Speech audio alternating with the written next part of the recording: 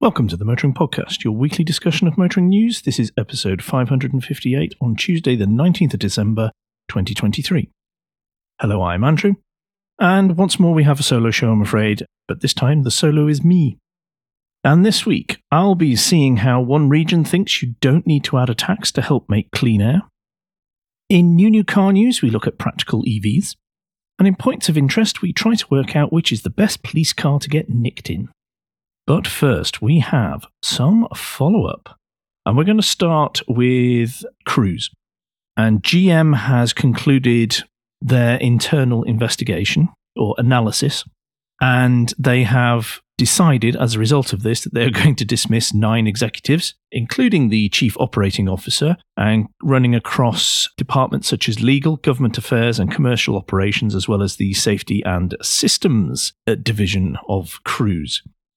We talked about this when the pausing of everything came up and Cruise stepping in to say, right, we're having an investigation, etc., etc. One of the crisis PR 101 steps is get rid of a bunch of people who are associated with it. And hopefully these people had something to do with the poor way in which the company appears to have been run in terms of safety and transparency and all the rest of it. But now we're going to see lots of statements from GM and from the new Cruise exec team, whoever that is, whatever that looks like, because there's a lot of questions about that, but I'll come into that in a moment. But there will be lots of discussions about, oh, we're going to be fully transparent and we will be rebuilding trust and blah, blah, blah, blah, blah. Your mileage may vary in how much you wish to believe or not of that.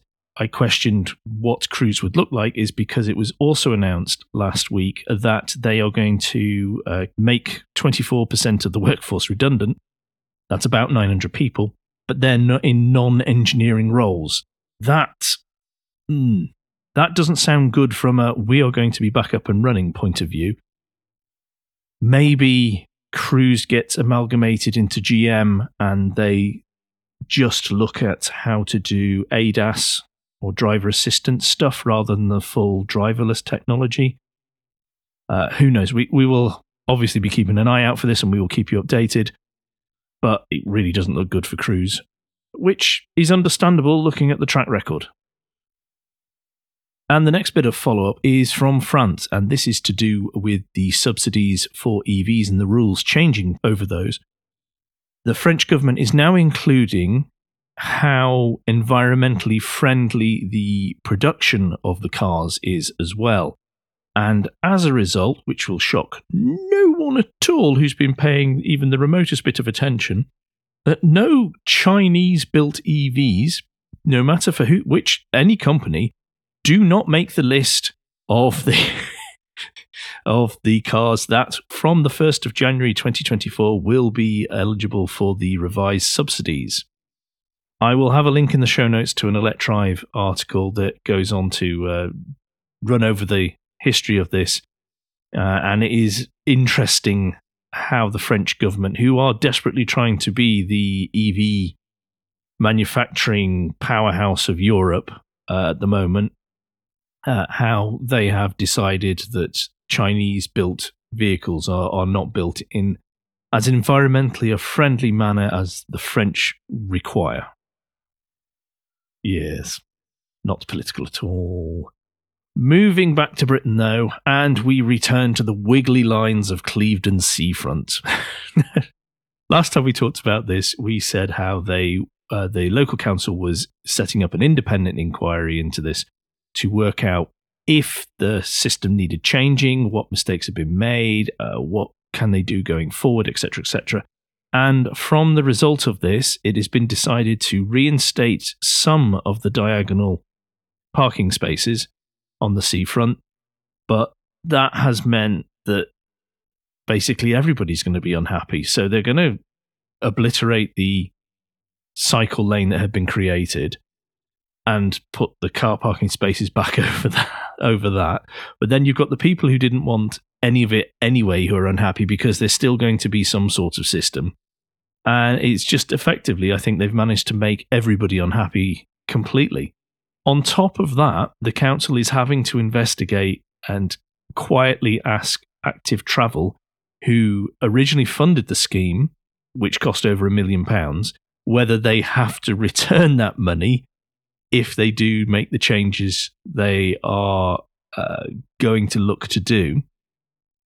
And on top of that, irrespective of whether Active Travel will say, well, actually, you voided what we agreed, so give us back our money, you've then got the problem that, or the council has the problem, they're trying to work out how they're going to pay for the changes anyway, let alone repaying. It's just a giant mess. And as Alan said, I think the second time we discussed this story, if you look at the original concept, it is nothing like what has been executed. And the original concept looked like it could have worked and it would have achieved the targets, but it has been meddled with and fussed and obviously gone through committees and been watered down and is a shadow of its former self. So it doesn't do anything for anybody except for just antagonize most people, I think.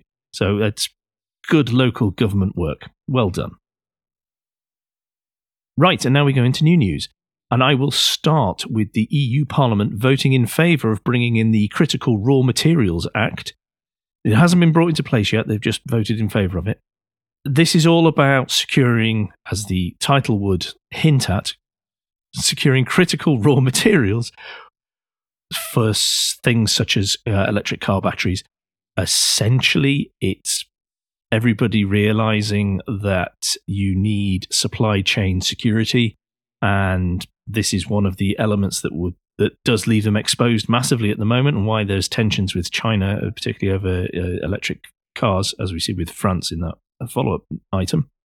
And they've had a big discussion over recycling. It was originally going to be at least plus 10% volume using 2020 to 2022, which was a bit suspicious because 2020 and 2021 were very messed around. But anyway, but now that is going up to requirement of 45% of the strategic raw material in the EU's waste.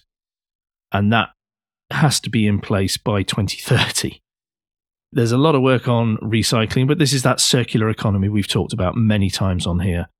If you would like to know what makes up the critical and strategic raw materials, there is a list at the bottom of the article, or partway through the article. As ever, linked in the show notes.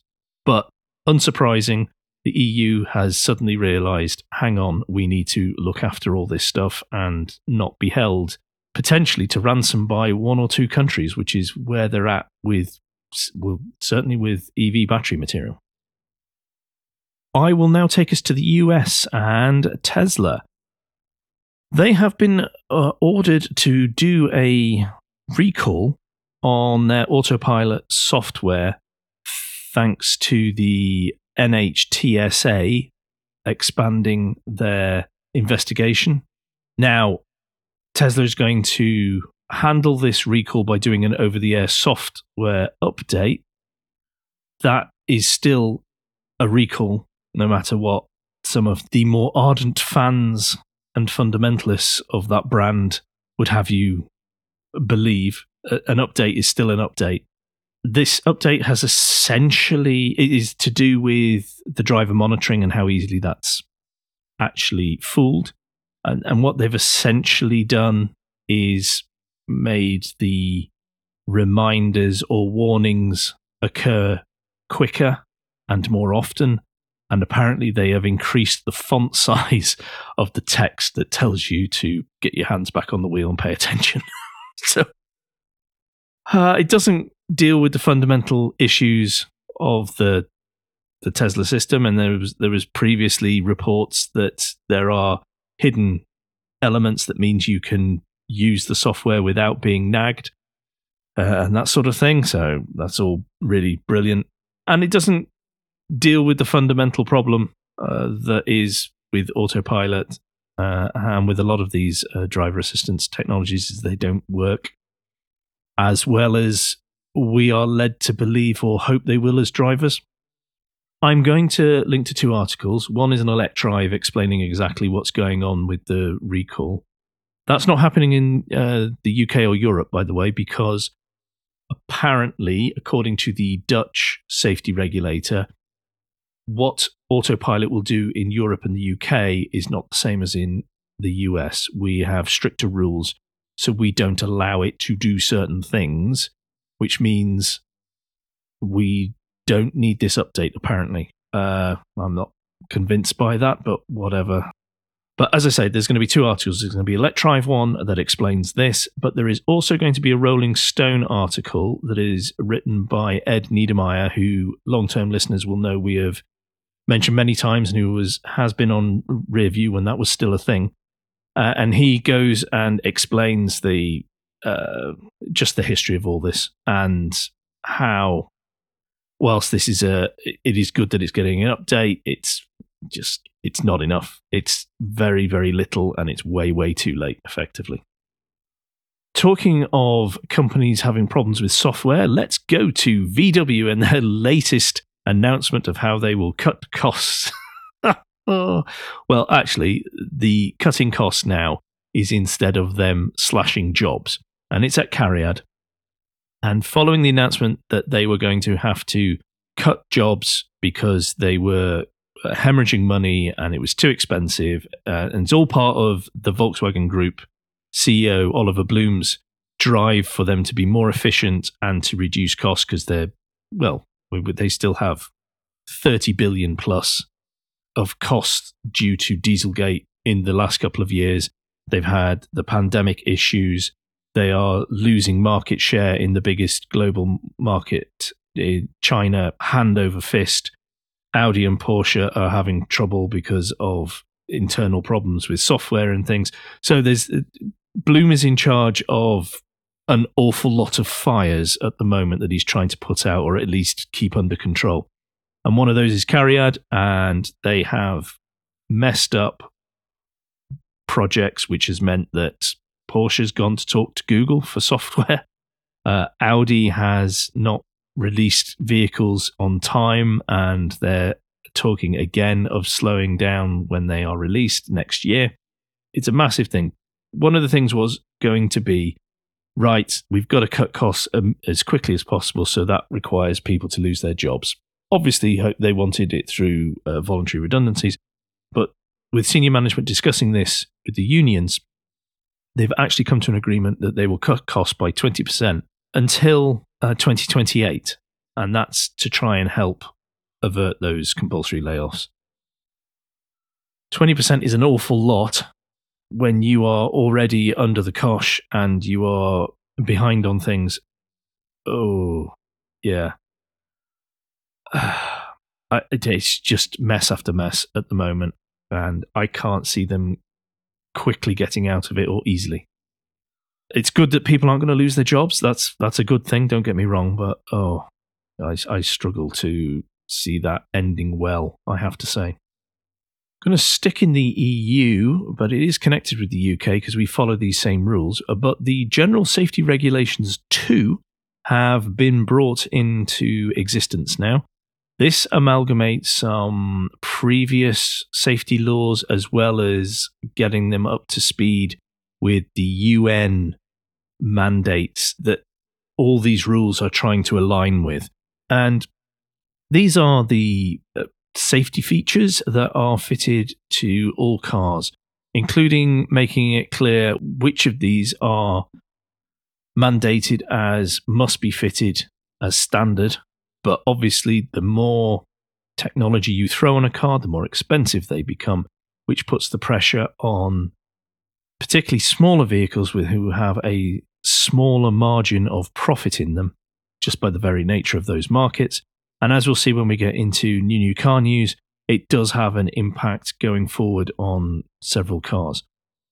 I'm just going to do is an early list of the week, actually. I'm going to run through some of the tech that must be standard on all new cars, and that's advanced emergency braking, alcohol interlock, although that one's sort of a grey one at the moment. There's a provision for this, waiting for reliable sensor to be developed. And this is something that I said many times when this was talked about, is there isn't anything that actually works for this that will reliably say that somebody is impaired due to alcohol or not. you got shot down for that if you said that, but it turns out, oh, look, it's true. Even the regulators know that. There's going to be driver drowsiness and distraction detection. That one causes me much worry. I think the car industry is going to be at risk of a lot of legal issues. It's going to cost them a fortune to calibrate it. I just don't see that technology working reliably. There's also going to be black boxes fitted, emergency lane keeping systems, which we all know are absolutely atrocious, particularly in the UK, particularly with our glorious roads, let alone different weather conditions, as well as intelligent speed assistance. Oh, God. Which is meant to warn the driver of the speed limit and in the future could overrule the driver if we are speeding or thought to be speeding. Those systems are horrific. Absolutely horrific. And you speak to any of the people or the journalists who test lots of new cars, they will say the same thing. It's dreadful. And it's interesting in this article because they do speak to somebody from Ford, I think it is, talking about, yes, they talked to Dowie Cunningham. He was basically saying there's no surprises in what was included because it's a lot of what NCAP have demanded. Cunningham did talk about the intelligent speed assistance warning system and its reliability. Now, I have never been in a new car, when I've been testing it, that has done better than 50% on sign recognition. And it's interesting here because it goes on to say many countries' road signs are badly maintained, absent, and difficult to detect.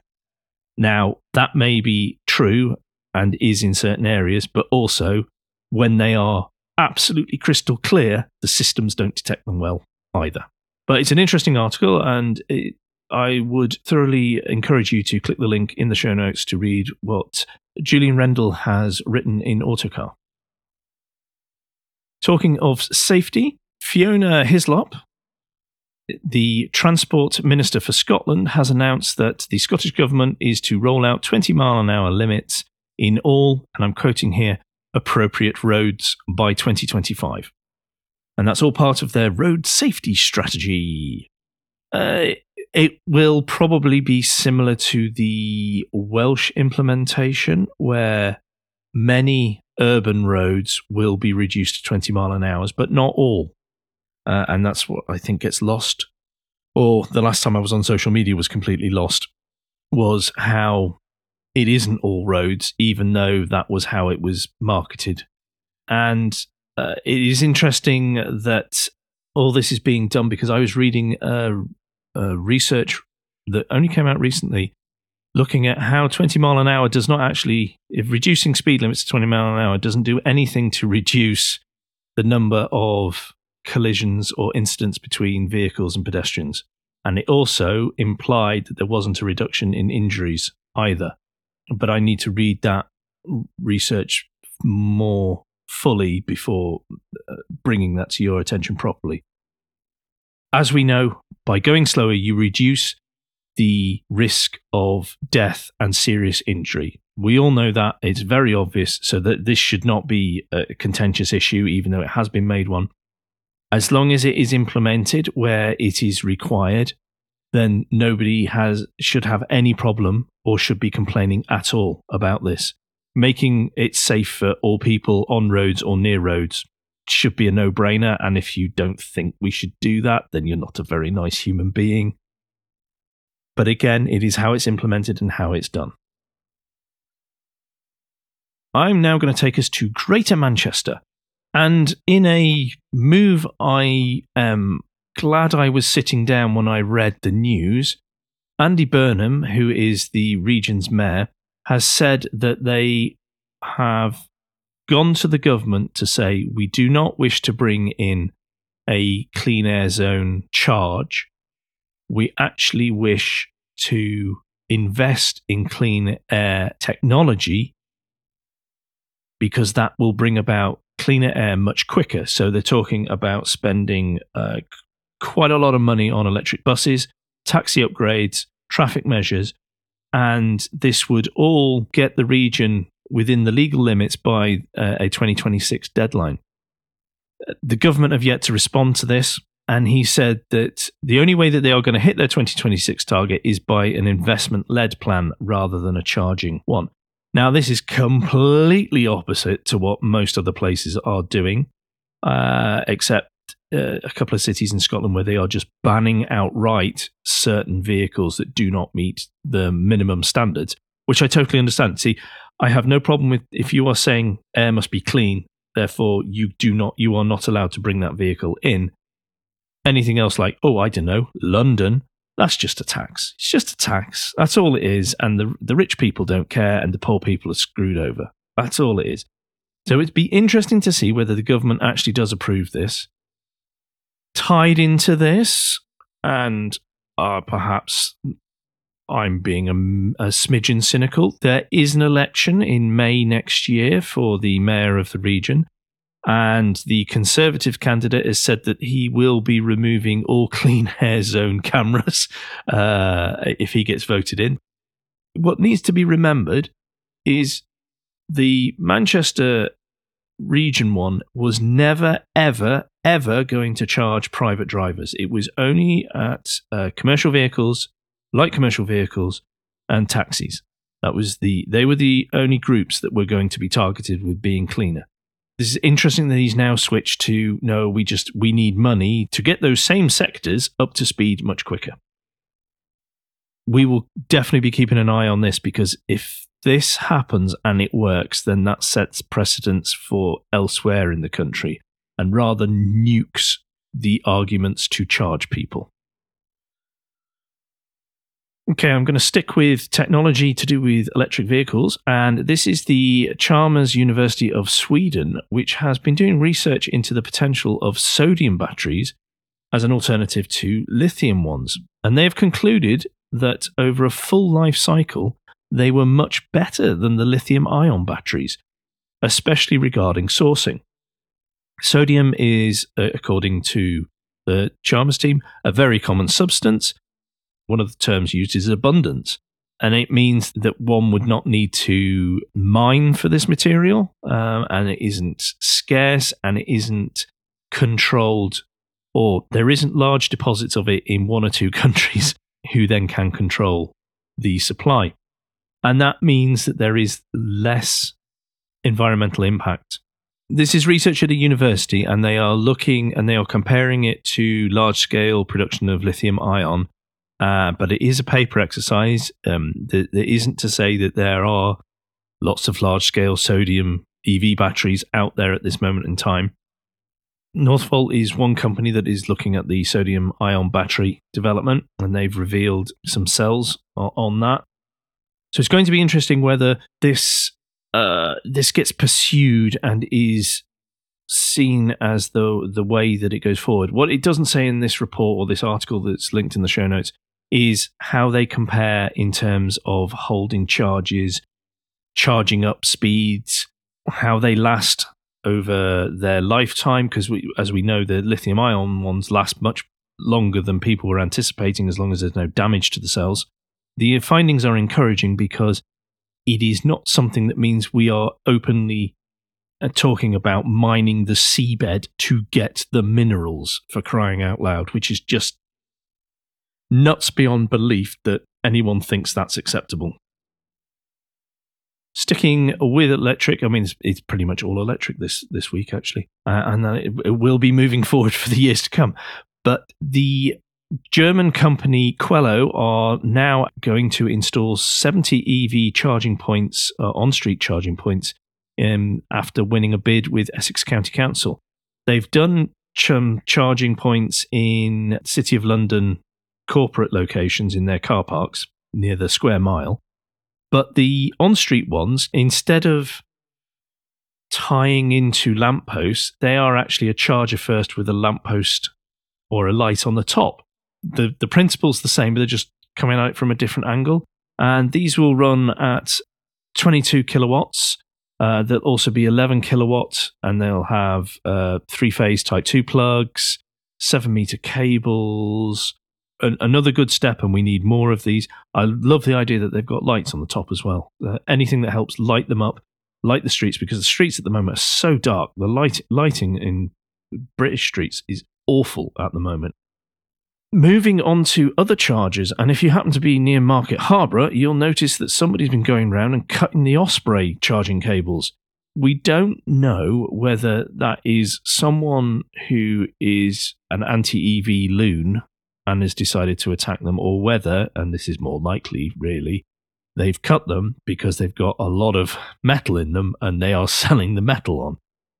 The Roebuck pub off Rockingham Road has now been damaged. The 3 chargers there are all out of commission. The police have apparently, because this happened across several Osprey charging points, as well as other operators, and one person has been arrested, but there's no further details on that. So, hopefully that is not a thing that occurs now, particularly if it's a loon, because that's just stupid.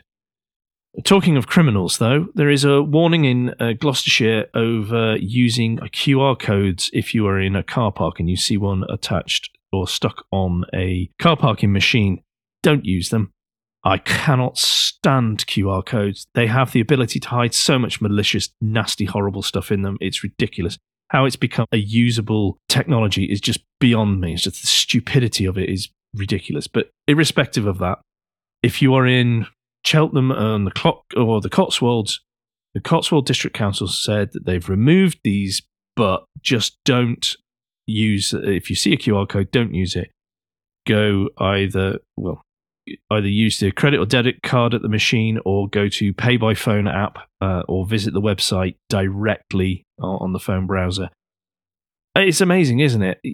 One way to get around all of that is to have machines that take actual cold, hard cash, and then you wouldn't be excluding people either. But hey, no. Unintended consequences. I think it's the year of unintended consequences, isn't it? They're all really coming home to roost. Oh, anyway, that marathon of highly charged news means that we are now at Guilt Minute, and that is the quick break in the show where we ask for a tad of financial support to keep the lights on and the hosting running. If you feel that the Motoring Podcast is worth a small consideration every month, then you can become a patron. The different levels of patron include different levels of commitment from us to you, including being able to watch the show recorded live, normally. We also have a small range of merchandise in our spring store, from stickers to mugs and t-shirts. If you don't have any spare cash, and we completely understand that, particularly at this time of year, then you can help us by following for free from a podcast player to receive every show as they're released, and by liking and rating the show in whatever way your podcast supplier lets you. If you've done all that, or even if you haven't, and we know that so many of you do, thank you very much, then the last thing you can do is recommend us to your friends or colleagues. New car news. And this is one I'm actually very interested in.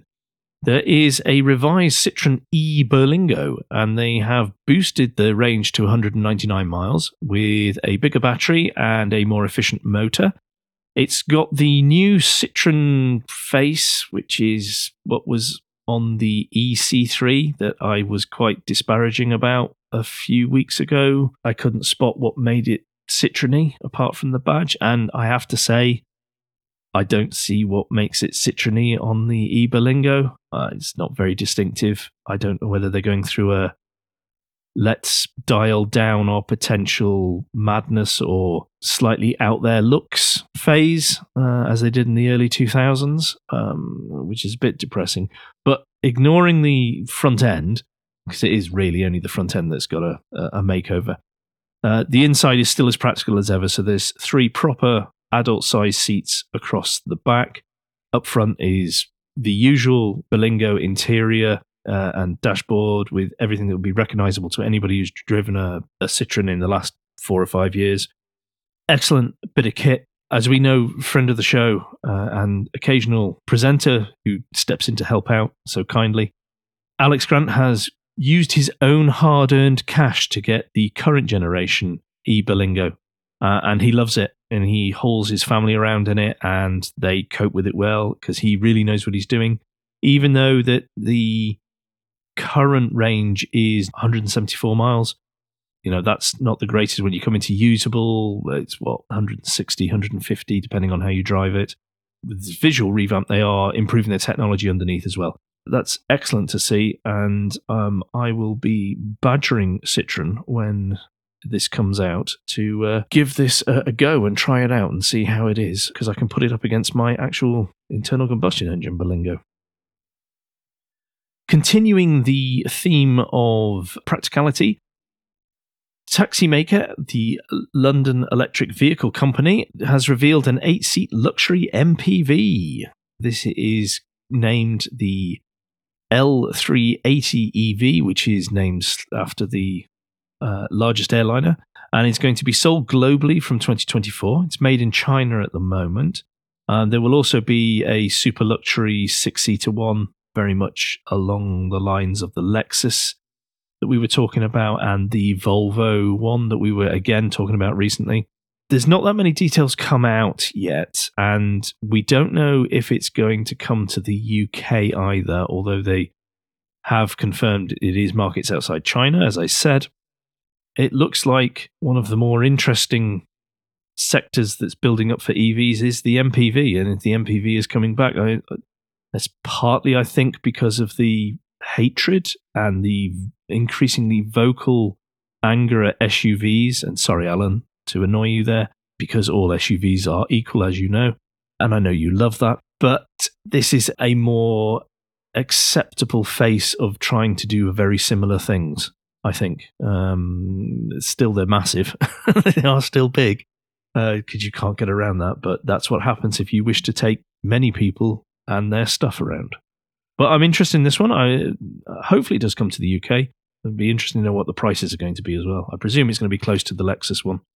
Okay, rounding out new car news, we go to old car dead news. And as I was talking about with the General Safety Rules 2, or Regulations 2, there are unintended consequences. And one of those is that the Renault Zoe is going to be taken off sale after 11 years. And it has sold nearly 400,000 examples across Europe. Now, Renault are trying to say that it is making way for the retro Renault 5, but one of their senior product bosses did say that to get the Zoe to comply with the new GSR2 safety standards, it was going to cost an awful lot to do that. And don't forget, in a recent NCAP, Renault removed a couple of airbags and got panned by NCAP for that, and very poor safety ratings as a consequence, which then incurred a backlash from the motoring press to say the structure of the vehicle hasn't changed. It's just some parts of the because there was also technology wasn't involved as well. I mean, this has been a stalwart, and there's lots of people who are very happy with their Renault Zoes. I know a person close to me has had one, and they've just recently swapped to another small EV that they do not rate at all in comparison to the Zoe. So even though it's been on the market for 11 years, it still does a very, very good job at what it's meant to do. So that's a shame, but we're all waiting to see the Renault 5 and how that's going to perform and cost and all the rest of it. I will now take us on to points of interest. I will start with the lunchtime read, and it is another from Matteo Licata, again from Haggerty. And, well, because we're rounding out the year now, I want to hark back to the Japan Mobility Show, because that really was one of the few bright sparks I feel of this year, particularly in terms of new vehicles. Even though there was some real duds in there, there was some bright sparks, and the MX-5 replacement, or, well, the Ioniq SP concept, so that everybody said, no, that's the MX-5, including Mazda hinted at that heavily. The article he's written is, if the next Miata looks half as good as this concept, I can't wait. Now, he's somebody who has bought an MX-5 in the past, and this is a wonderful article pointing out some of the delicious details. And I'm still adamant this is such a sophisticated design in comparison to so many more today. It is elegant and grown up. It's not a childish thing, and I love it. I hope they make it as close to this as possible. I cannot wait to try an electric version of this and see how they make that step.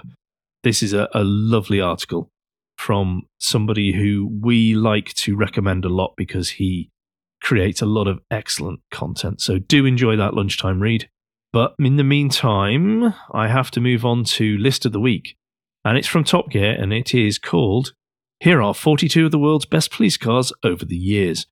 Now, there are some absolute stunners in here. There's obviously the Dubai police force feature heavily, as you would expect.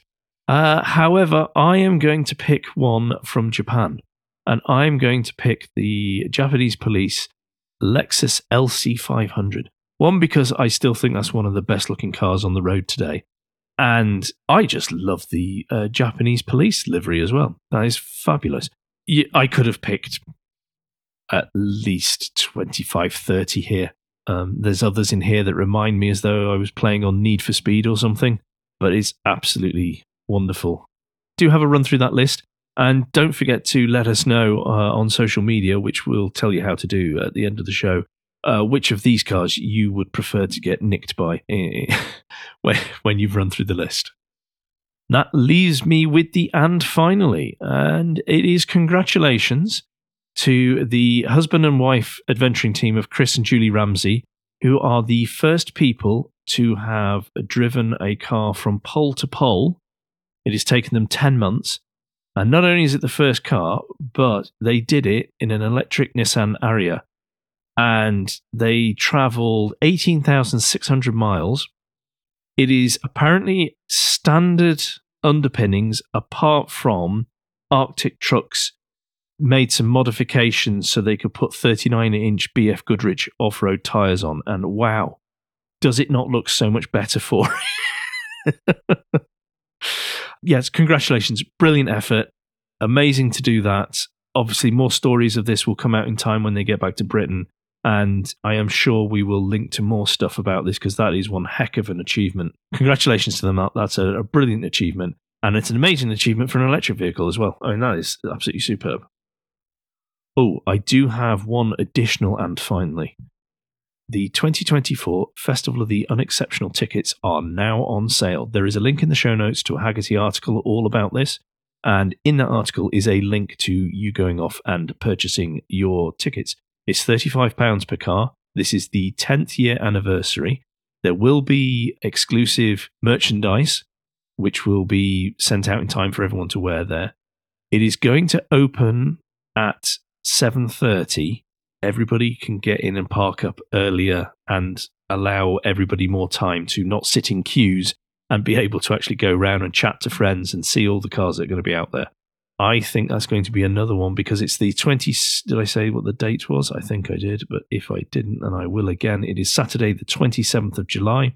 It's going to be held at Grimsthorpe Castle in Lincolnshire. I don't think I can make that again. That is such a pain. I will try, though. I will really try.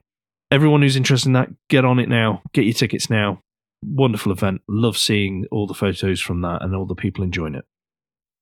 Only a couple of parish notes then to round out this episode, and that is to say that next week, Al and I won't be on the show.